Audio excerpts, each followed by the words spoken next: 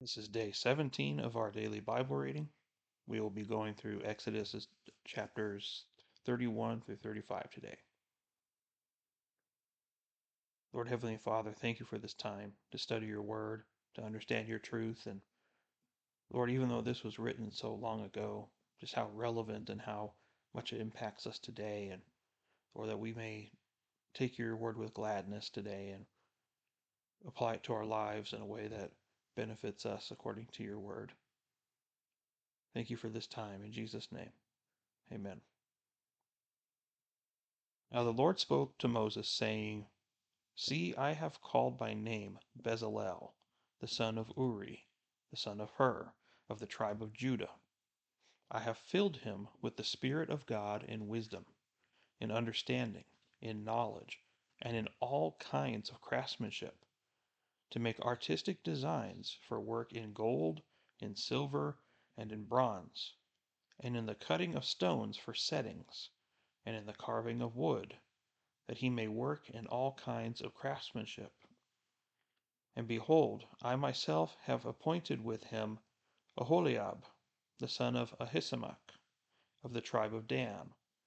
And in the hearts of all who are skillful I have put skill, that they may make all that I have commanded you: the tent of meeting, and the ark of the testimony, and the mercy seat upon it, and all the furniture of the tent, the table also and its utensils, and the pure gold lampstand with all its utensils, and the altar of incense, the altar of burnt offering, along with all its utensils, and the laver and its stand, the woven garments as well, and the holy garments for Aaron the priest, and the garments of his sons, with which to carry on their priesthood, the anointing oil also, and the fragrant incense for the holy place. They are to make them according to all that I have commanded you. The Lord spoke to Moses, saying, But as for you, speak to the sons of Israel, saying, You shall surely observe my Sabbaths, for this is a sign between me and you throughout your generations, that you may know that I am the Lord who sanctifies you. Therefore you are to observe the Sabbath, for it is holy to you. Everyone who profanes it shall surely be put to death. For whoever does any work on it, that person shall be cut off from among his people. For 6 days work may be done, but on the seventh day there is a Sabbath of complete rest, holy to the Lord. Whoever put any work on the Sabbath day shall be put to death. So the sons of Israel shall observe the Sabbath, to celebrate the Sabbath throughout their generations as a perpetual covenant.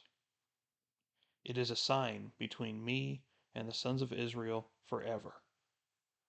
For in 6 days the Lord made heaven and earth, and on the seventh day he ceased from labor and was refreshed.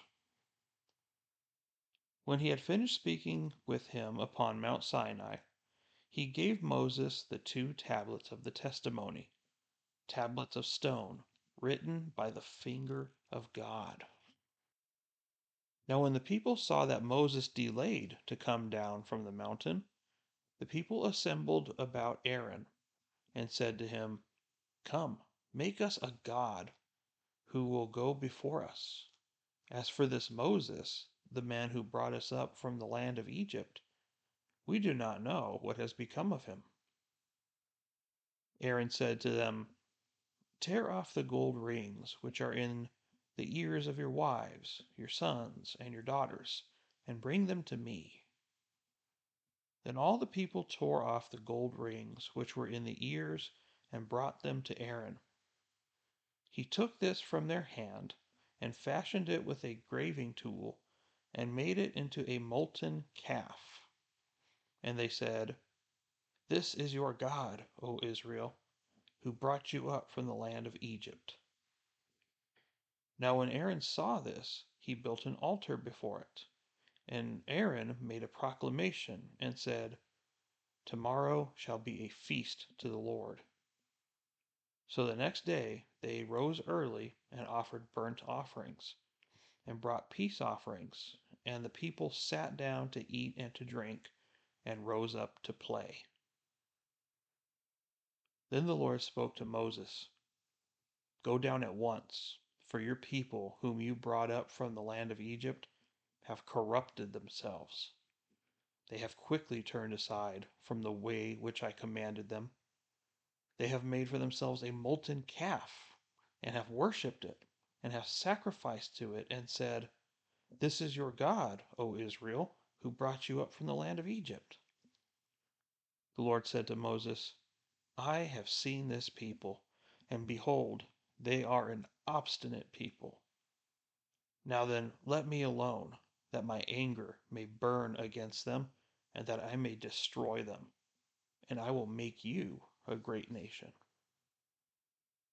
Then Moses entreated the Lord his God, and said, "O Lord, why does your anger burn against your people, whom you brought out from the land of Egypt with great power and with a mighty hand?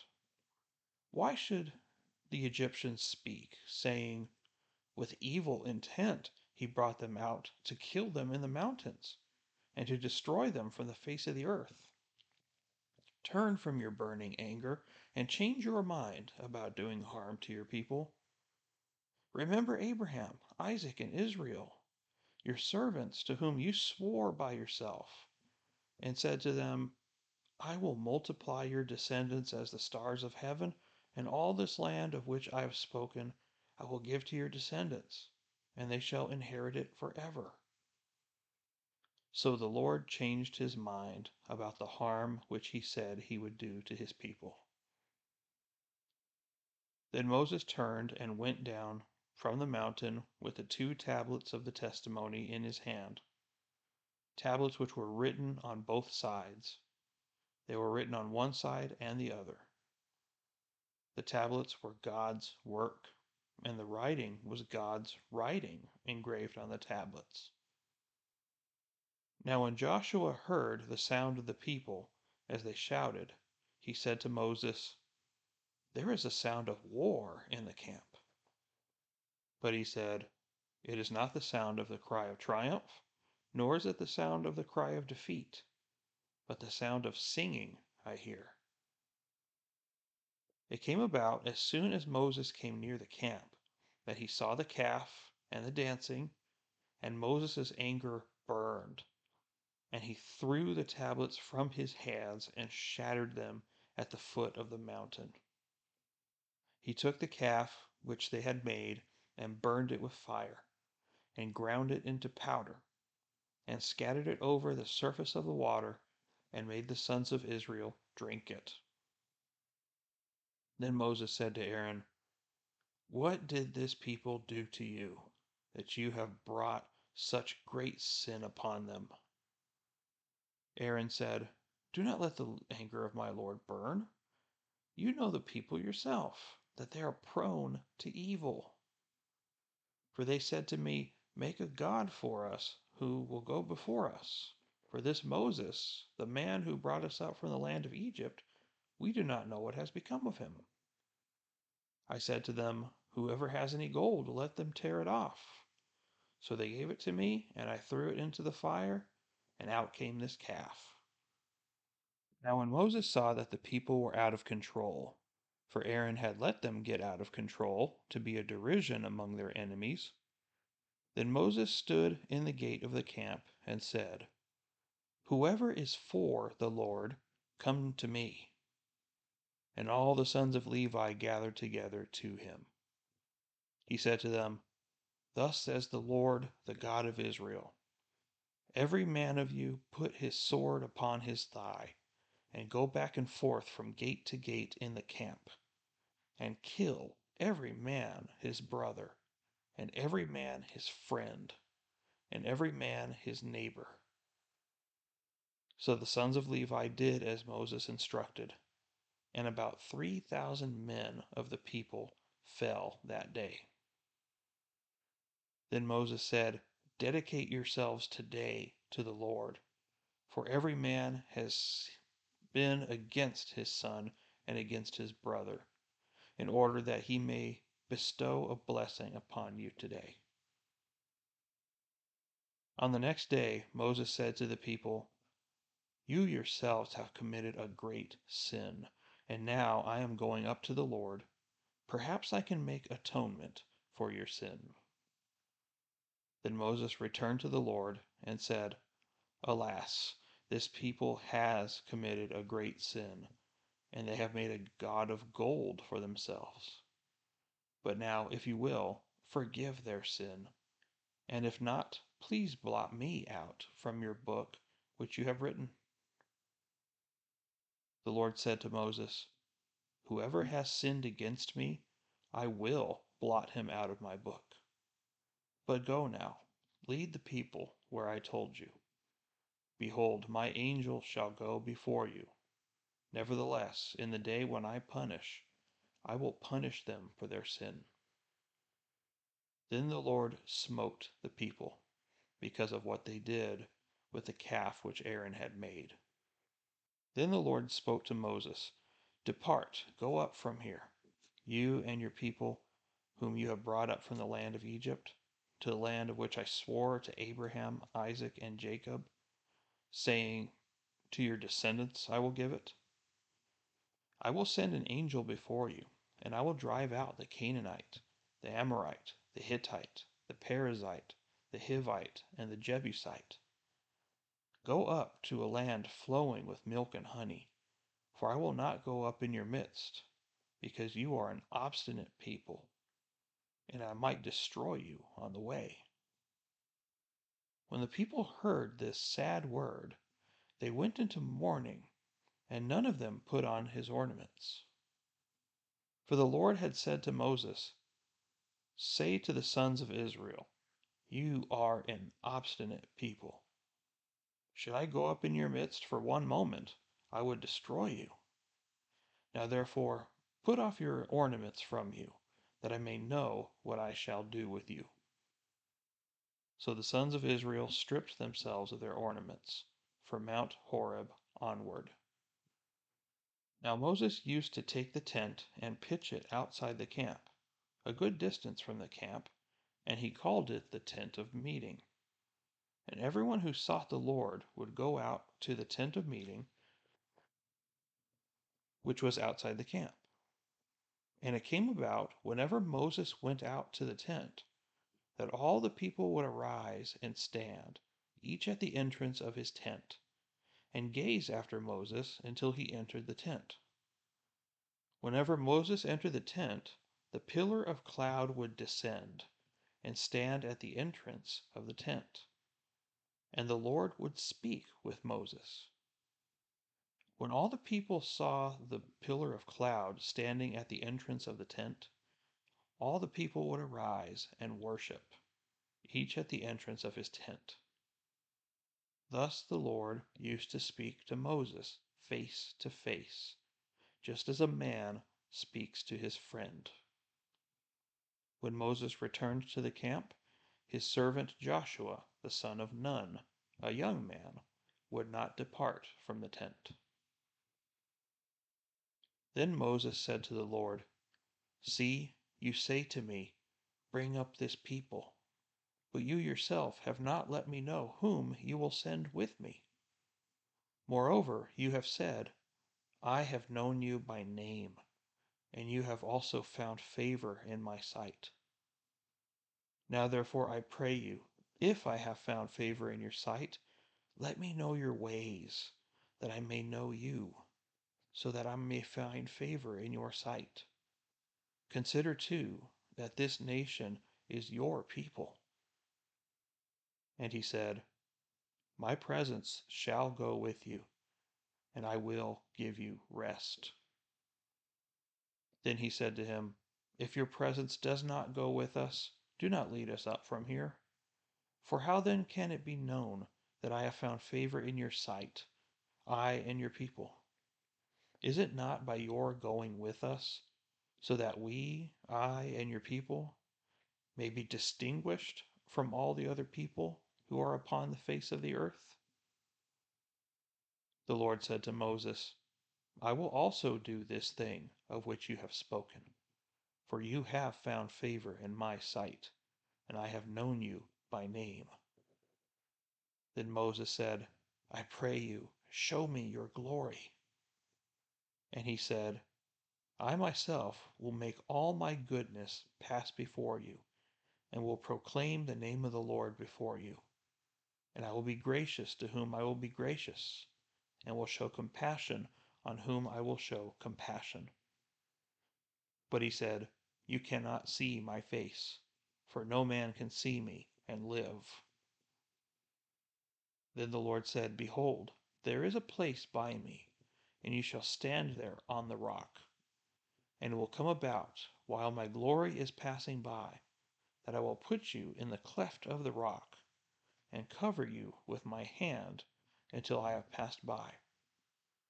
Then I will take my hand away, and you shall see my back, but my face shall not be seen." Now the Lord said to Moses, "Cut out for yourself 2 stone tablets like the former ones, and I will write on the tablets the words which were on the former tablets, which you shattered. So be ready by morning, and come up in the morning to Mount Sinai, and present yourself there to me on the top of the mountain.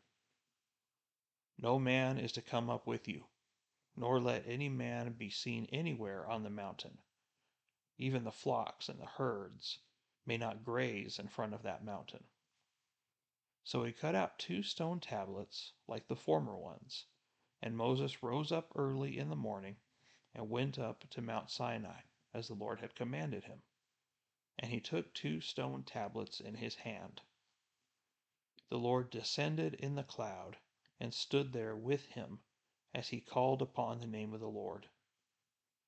Then the Lord passed by in front of him and proclaimed, the Lord God, compassionate and gracious, slow to anger, and abounding in loving kindness and truth, who keeps loving kindness for thousands, who forgives iniquity, transgression, and sin.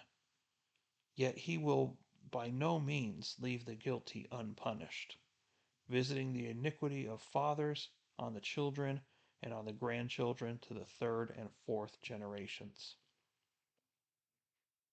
Moses made haste to bow low toward the earth and worship. He said, "If now I have found favor in your sight, O Lord, I pray, let the Lord go along in our midst, even though the Lord knows the people are so obstinate, and pardon our iniquity and our sin, and take us as your own possession." Then God said, "Behold, I am going to make a covenant. Before all your people I will perform miracles which have not been produced in all the earth nor among any of the nations. And all the people among whom you live will see the working of the Lord. For it is a fearful thing that I am going to perform with you. Be sure to observe what I am commanding you this day. Behold, I am going to drive out the Amorite before you, and the Canaanite, the Hittite, the Perizzite, the Hivite, and the Jebusite. Watch yourself, that you make no covenant with the inhabitants of the land into which you are going, or it will become a snare in your midst. But rather, you are to tear down their altars, and smash their sacred pillars, and cut down their Asherim. For you shall not worship any other god, for the Lord, whose name is jealous, is a jealous God. Otherwise you might make a covenant with the inhabitants of the land, and they would play the harlot with their gods, and sacrifice to their gods, and someone might invite you to eat of his sacrifice. And you might take some of his daughters for your sons, and his daughters might play the harlot with their gods, and cause your sons also to play the harlot with their gods. You shall make for yourself no molten gods. You shall observe the feast of unleavened bread. For 7 days you are to eat unleavened bread, as I commanded you, at the appointed time in the month of Abib. for in the month of Abib you came out of Egypt. The first offspring from every womb belongs to me, and all your livestock, the first offspring from cattle and sheep. You shall redeem with a lamb the first offspring from a donkey, and if you do not redeem it, then you shall break its neck. You shall redeem all the firstborn of your sons. None shall appear before me empty-handed. You shall work 6 days, and on the seventh day you shall rest. Even during plowing time and harvest you shall rest. You shall celebrate the Feast of Weeks, that is, the first fruits of the wheat harvest, and the Feast of Ingathering at the turn of the year. 3 times a year all your males are to appear before the Lord God, the God of Israel. For I will drive out nations before you and enlarge your borders. And no man shall covet your land when you go up 3 times a year to appear before the Lord your God. You shall not offer the blood of my sacrifice with leavened bread, nor is the sacrifice of the feast of the Passover to be left over until morning. You shall bring the very first of the first fruits of your soil into the house of the Lord your God. You shall not boil a young goat in its mother's milk. Then the Lord said to Moses, Write down these words, for in accordance with these words I have made a covenant with you and with Israel. So he was there with the Lord 40 days and 40 nights. He did not eat bread or drink water. And he wrote on the tablets the words of the covenant, the 10 Commandments. It came about when Moses was coming down from Mount Sinai, and the 2 mountains of the testimony were in Moses' hand as he was coming down the mountain, that Moses did not know that the skin of his face shone because of all his speaking with him. So when Aaron and all the sons of Israel saw Moses, behold, the skin of his face shone, and they were afraid to come near him. Then Moses called to them, and Aaron and all the rulers in the congregation returned to him. And Moses spoke to them. Afterward, all the sons of Israel came near, and he commanded them to do everything that the Lord had spoken to him on Mount Sinai. When Moses had finished speaking with them, he put a veil over his face. But whenever Moses went in before the Lord to speak with him, he would take off the veil until he came out. And whenever he came out and spoke to the sons of Israel what he had commanded, the sons of Israel would see the face of Moses, that the skin of Moses' face shone. So Moses would replace the veil over his face until he went in to speak with him. Then Moses assembled all the congregation of the sons of Israel and said to them, These are the things that the Lord has commanded you to do. For 6 days work may be done, but on the 7th day you shall have a holy day, a Sabbath of complete rest to the Lord. Whoever does any work on it shall be put to death. You shall not kindle a fire in any of your dwellings on the Sabbath day. Moses spoke to all the congregation of the sons of Israel, saying, This is the thing which the Lord has commanded, saying, Take from among you a contribution to the Lord. Whoever is of a willing heart, let him bring it as the Lord's contribution: gold, silver, and bronze, and blue, purple, and scarlet material, fine linen, goat's hair, and ram skin dyed red, and porpoise skins, and acacia wood, and oil for lighting, and spices for the anointing oil, and for the fragrant incense, and onyx stones, and setting stones for the ephod, and for the breastpiece. Let every skillful man among you come, and make all that the Lord has commanded: the tabernacle, its tent and its covering, its hooks and its boards, its bars, its pillars and its sockets, the ark and its poles, the mercy seat and the curtain of the screen, the table and its poles and all its utensils, and the bread of the presence, the lampstand also for the light, and its utensils and its lamps, and the oil for the light, and the altar of incense and its poles, and the anointing oil and the fragrant incense, and the screen for the doorway at the entrance of the tabernacle, the altar of burnt offering with its bronze grating, its poles and all its utensils, the basin and its stand, the hangings of the court, its pillars and its sockets, and the screen for the gate of the court, the pegs of the tabernacle, and the pegs of the court and their cords, the woven garments for ministering in the holy place, the holy garments for Aaron the priest, and the garments of his sons to minister as priests. Then all the congregation of the sons of Israel departed from Moses' presence, everyone whose heart was stirred in him, and everyone whose spirit moved him, came out and brought the Lord's contribution for the work of the tent of meeting, and for all its service, and for the holy garments. Then all whose hearts moved them, both men and women, came and brought brooches, and earrings, and signet rings, and bracelets, all articles of gold. So did every man who presented an offering of gold to the Lord. Every man who had in his possession blue and purple and scarlet material, and fine linen, and goat's hair, and ram skins dyed red, and porpoise skins, brought them. Everyone who could make a contribution of silver and bronze brought the Lord's contribution.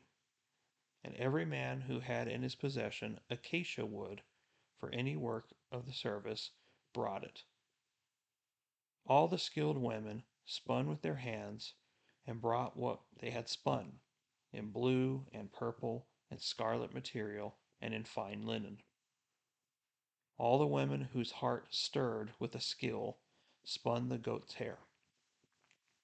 The rulers brought the onyx stones and the stones for setting for the ephod and for the breastpiece, and the spice and the oil for the light, and for the anointing oil, and for the fragrant incense.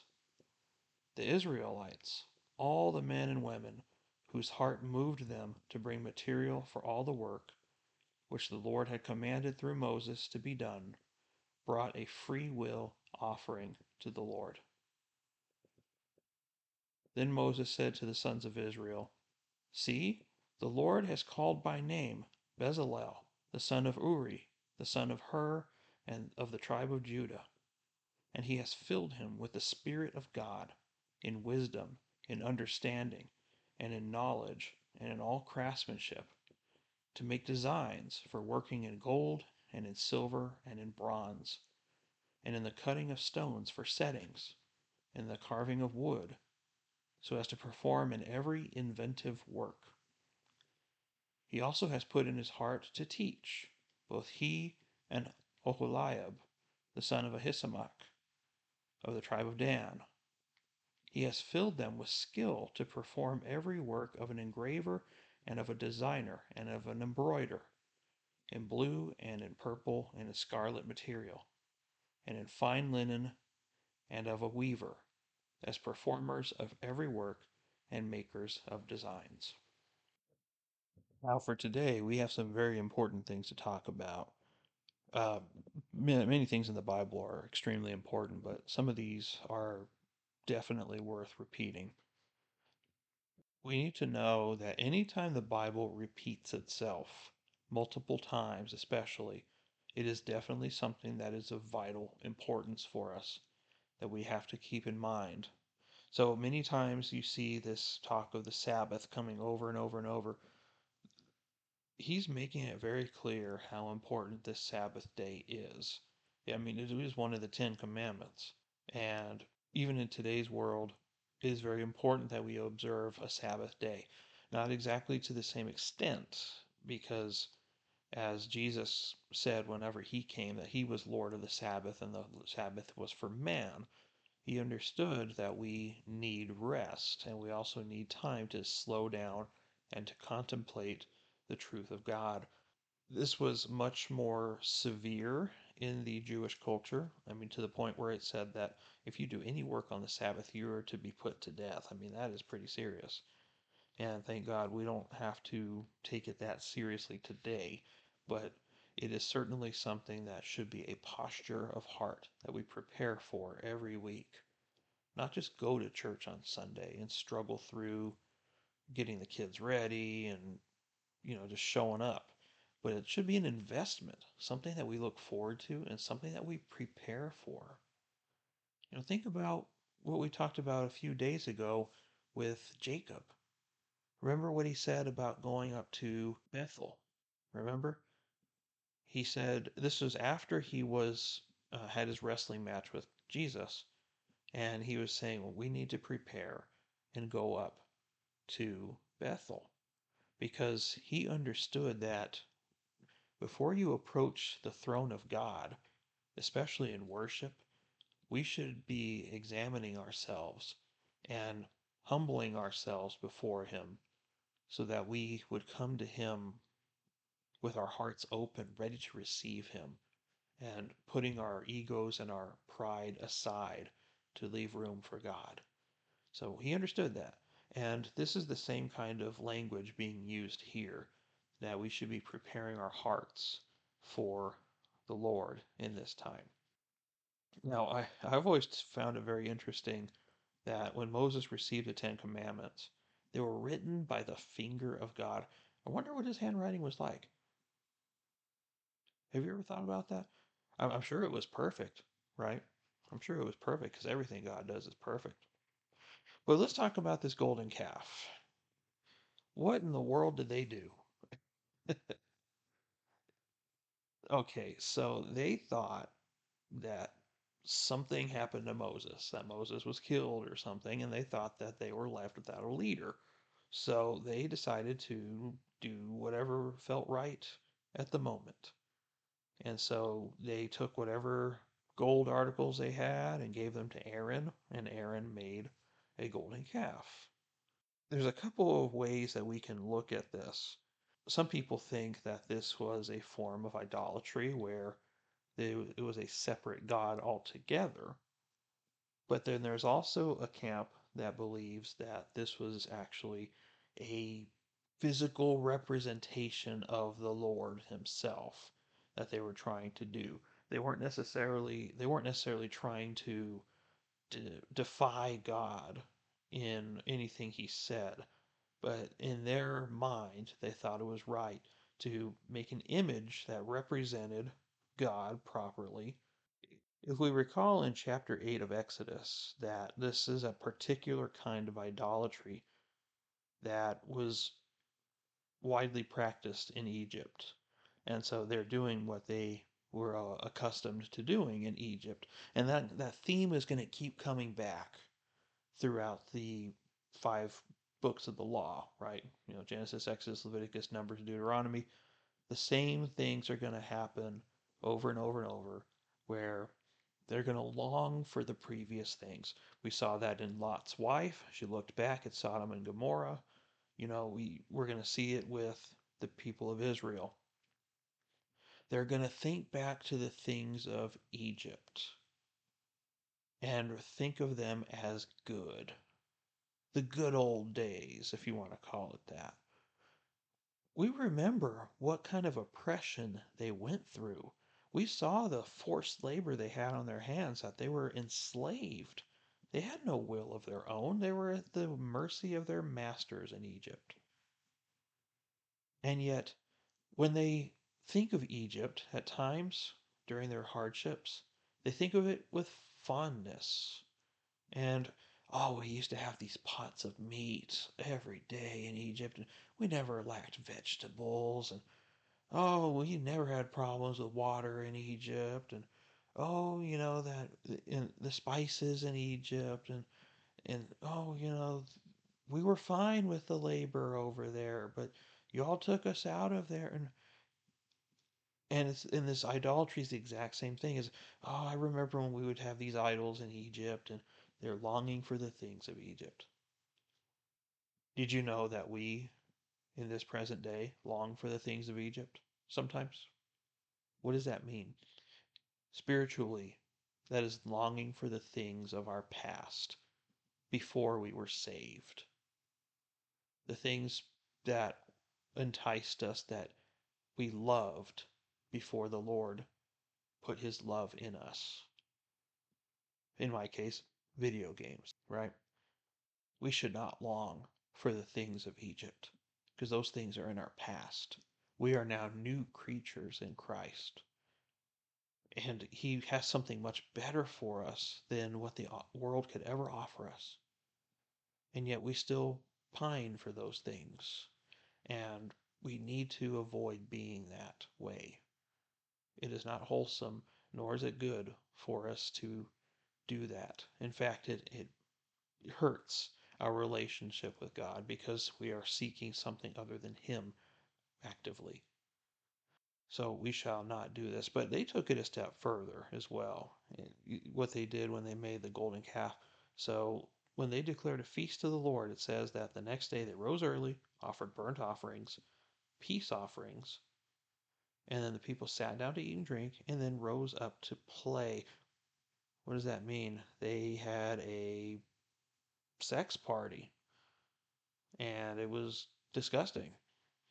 And so they thought that was an acceptable form of worship, and that's probably what they did in Egypt, but this is not the way God had things. So, meanwhile, you see the conversation up on the mountain between God and Moses is trying to defend Israel in front of an angry God. God is furious with them. And he literally says, I have seen these people. They are obstinate people. Leave me alone so that I may destroy them. But Moses, I will spare you, and I will make a great nation of you. And then you see Christ here, how he defends Israel just like Christ defends us in front of the Father in his anger. And I love what he says here. I'm going to read some of it. 32, verse 11. He entreated the Lord his God, O Lord, why does your anger burn against your people, whom you brought out of the land of Egypt with great power and a mighty hand? And then he appeals to his holiness. Why would you want the Egyptians to speak ill of you, that with evil intent you brought them out to kill them in the mountain and to destroy them? Turn from your burning anger and change your mind about doing harm. Remember the covenants that you held with my ancestors. Remember what you told them. Lord, remember your covenants. And then we have to understand this properly, okay? Verse 14 says that the Lord changed his mind, but this was a very poor translation in English. This is not the real Hebrew word spoken here that God changes his mind. Why? Because there's elsewhere in the Bible that says that God never changes his mind. So if that is true, then it would be a contradiction. And we cannot have contradictions in the Bible because then either God is a liar or he does not always make perfect decisions. And both of those are problematic, are they not? If we understand God to be perfect, he certainly can't make mistakes. So, what is the real word here? The real word here is that he relented. He chose not to act upon it. And here's the thing we have to understand is he knew that Moses was going to defend him and he tested him. You know, this is not the first time this has happened, right? We've been reading this Bible from the very beginning. When was the last time someone entreated his people? Wasn't it Abraham that entreated his people? in the same kind of way. He went and challenged God's character. He appealed to who he knew who he was. You know? So Abraham said to him, Lord, I know who you are. May it never be that you act out in such a way. That is not who you are. And it's the same way that Moses is handling here is, Lord, I know you. I've learned to know who you are, and I know you are not this way. I know you are a perfect God. I know you're holy, you are righteous, and this is far beneath you to do this. It was a test. He's testing Moses. And in turn, he's testing us as well. Do we know God like that? Do we know the Lord like that? And we really should, because he desires to be known that way. And the only way we can know him that way is if we seek him daily. Know like it's a relationship.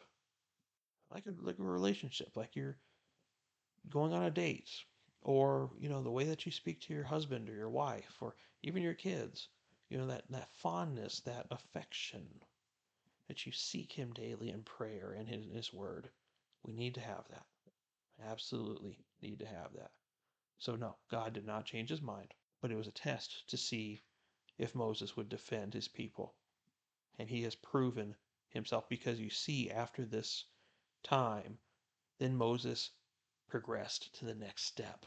He became a friend of God and spoke to him face to face. You see that progression, that maturity. This is the same Moses that we read a few chapters ago that fled at every little thing and gave himself every excuse to not do what God said and was a coward. And now this is what Moses is turning into, and you see that God is loving it. This is exactly what he knew was always in Moses' potential, and he's finally reaching his potential. And now he's ready. He's ready for the next step. And that's what he wants to do with us too. He teaches us the lessons to mature us and to get us ready for the next step. And we need to learn the lessons. So now we see Moses fixing the issue and taking this very seriously. You do not profane the name of God. So whoever is for God, go and destroy those that caused all this problems. And what's very interesting is that Aaron is in the middle of all this, and he did not take responsibility for any of it. Why? Like it says here in verse 21, what did this people do to you that you have brought such great sin upon them? And Aaron said, don't let the anger burn. You know yourself that they are prone to evil. So they did all this stuff, and I just threw them into a fire, and out came this calf, taking no responsibility at all, you know. And he blamed them when he was the leader. He's not there yet. As you can see, he's not at the same level Moses is at yet, and that's fine. He'll get there. But that's why he was spared, and also because God had already promised that he was going to be a priest in front of the Lord. So imagine how humbling that would be. After knowing that he did this, now he's going to be a high priest in front of the Lord. That's quite the challenge. But he's not wrong in this sense. Do you know the people that they're prone to evil? It's in our nature. I'll keep saying it every time. It's in our nature. We are no different than the Israelites. We have to understand that. So don't ever make fun of these Israelites. Oh man, these guys are so stubborn and so stupid. We're the same way. If the Lord didn't intervene, we would be the same way. Now, you see near the end of chapter 32, you see how he says here, the Lord is saying, whoever has sinned against me, I will blot him out of my book. It talks later about there being a book of life that our names are written in if you are numbered among Christians, true Christians. Not everyone who says to me, Lord, Lord, will go to the kingdom of heaven, right? But the ones who are written in the actual book of life are the ones that will be allowed to enter into heaven. And if you are not written in the book, or you have been blotted out from the book, then you will be damned forever, unfortunately. So then we go to chapter 33, moving quickly here. You see another appeal of Moses to the Lord, saying that, well, tell the Israelites that they are an obstinate people, and I cannot go with them because I would destroy them. Their sin is so great, I would have nothing to do with them. So I'm going to keep at a distance with them. But Moses used to go outside the tent, and he used to meet with him face to face. And as we see here, like it says near halfway through the chapter, that the Lord used to speak to Moses face to face, just as a man speaks to his friend. And I'm sure that you see the people just going over there like, whoa, look at that. Look at him going. You see the cloud coming into the tent and, you know, that closeness that Moses has with God. And they didn't have that in those days. But guess what? We do now. You can be named the same way as Moses.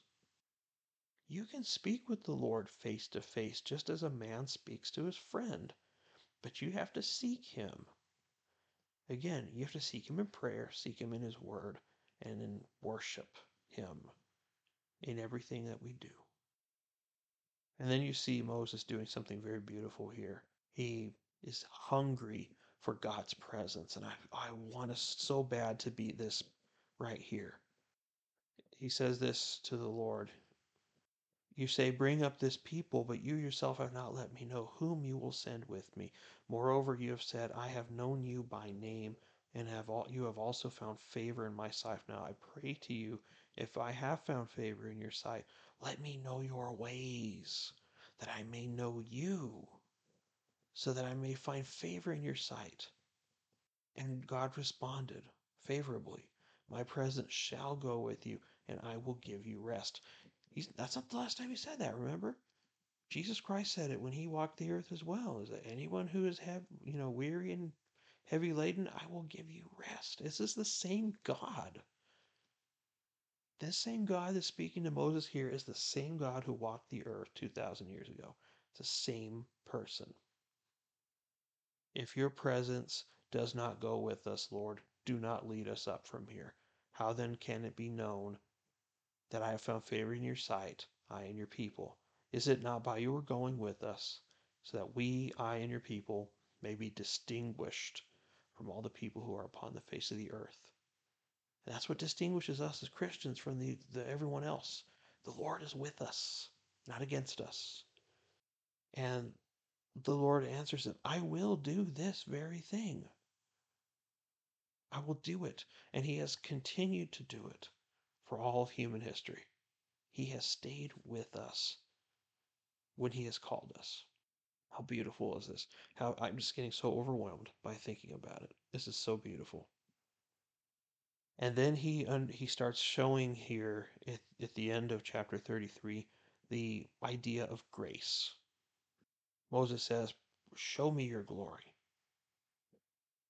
And then God responds, I will make all my goodness pass before you and will proclaim the name of the Lord before you. Then he adds also this part here. I will be gracious to whom I will be gracious, and will show compassion on whom I will show compassion. I pick who is going to be saved. I pick who I'm going to show favor toward. My grace.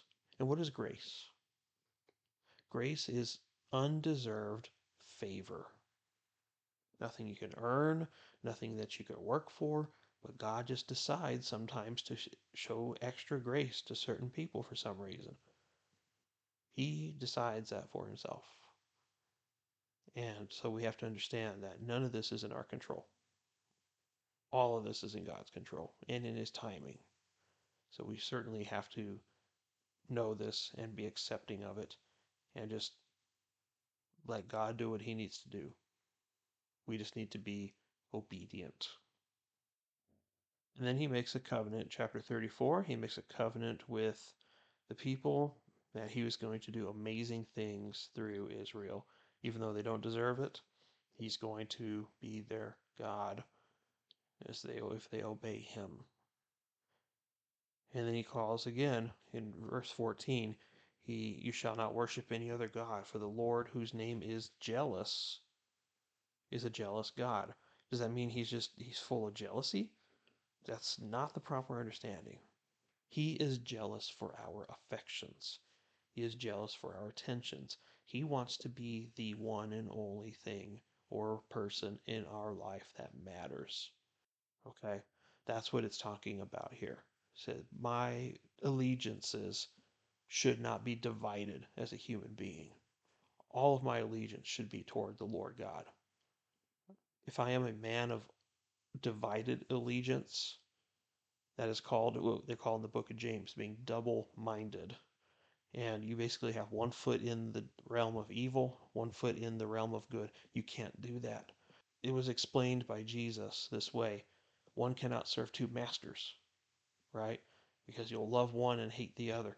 And in my case, video games was my master for most of my life. And every time that I tried to have both God and video games at the same time, my heart always defaulted towards video games. And I abandoned God altogether. And this will happen to us too if our allegiances are divided. That's why God is jealous of our affections, as well as he knows we cannot do it. It's not physically possible for us to love one and love the other at the same time. We will, our sinful nature will seek the things of this world much more easily than it would the things of God. That's just the way we're designed. And he also mentions this language you're going to see a lot during the course of the Old Testament. Near the verse 17, 16, and 17 here, it says, you are not to make a covenant with the people of the land of Canaan, because you will play the harlot with their gods. What does that mean? You will prostitute yourself to these gods. You will, just like a prostitute, they just sell what God finds sacred and just sells it for nothing. And you just give yourself away in an unrighteous fashion to these foreign gods and lust after them, and it will be an unholy agreement. You shall not serve anything else. Play the harlot. And you're going to see that's why Israel goes through all the troubles that they had, because God called them out right here. Do not make any arrangements with these people, because they will cause you to play the harlot with me. And that's going to plague the entire history of Israel moving forward, because they did not obey the Lord in this way. Now, it's very interesting as well, near the end of chapter 34, that Moses' face shone. He was just so enveloped in God's holiness that he just shone like the sun. I can't even imagine what that's like, but it must have been really cool that he was just so anointed with God's holiness, being in his presence so intimately that his face shone like the sun. He was a light of the world, not the light. He was a light of the world. And he was an example. He not only demonstrated through his actions his connection with God, but also his face shone. This is a very literal shining, but at the same time, this same analogy can be used for us. Do people know that you're a Christian? The worst insult anyone could probably give you as a Christian is when you tell them you're a Christian and they say, what, really? I had no idea that you were a Christian. Ouch. That is the worst thing that can happen. And that's happened to me in the past. I remember being in college and that happened where I was talking to somebody, um, and I think my wife was there when we were still dating. This guy was like, I had no idea you were a Christian, man. Because I didn't act like one. I didn't talk like one. And I was a terrible example of one. And that really stuck with me, you know? Especially later on in life when I got my act together, it stuck with me how far off track I was and how poor of a witness I was. So we need to be, there needs to be evidence in our life that God is our light and we shine his light in our lives. and through our conduct. And then chapter 35, we see that they're imbued by God, almost like God downloaded skill into these people. Doesn't that remind you at all of the concept of spiritual gifts, which we see a lot in the New Testament? The idea that when the Holy Spirit comes upon you, he gives you unique talents that are for his service on earth. And we see this with these people as well, that whoever was involved with the construction of this project, especially this one guy, Bezalel, the son of Uri, the son of Hur of the tribe of Judah, we see that it says here that he has filled him with the Spirit of God. The Holy Spirit. The Holy Spirit entered into him and gave him all this stuff: wisdom, understanding, knowledge, craftsmanship, in order to do the job at hand. And this can also be related into our spiritual life as well. God gives us everything that we need to do his job from the very beginning. We may not know how to use it. We may need to learn how to use it, go through some training. But from the moment you're saved, he gives us everything we need in order to serve him.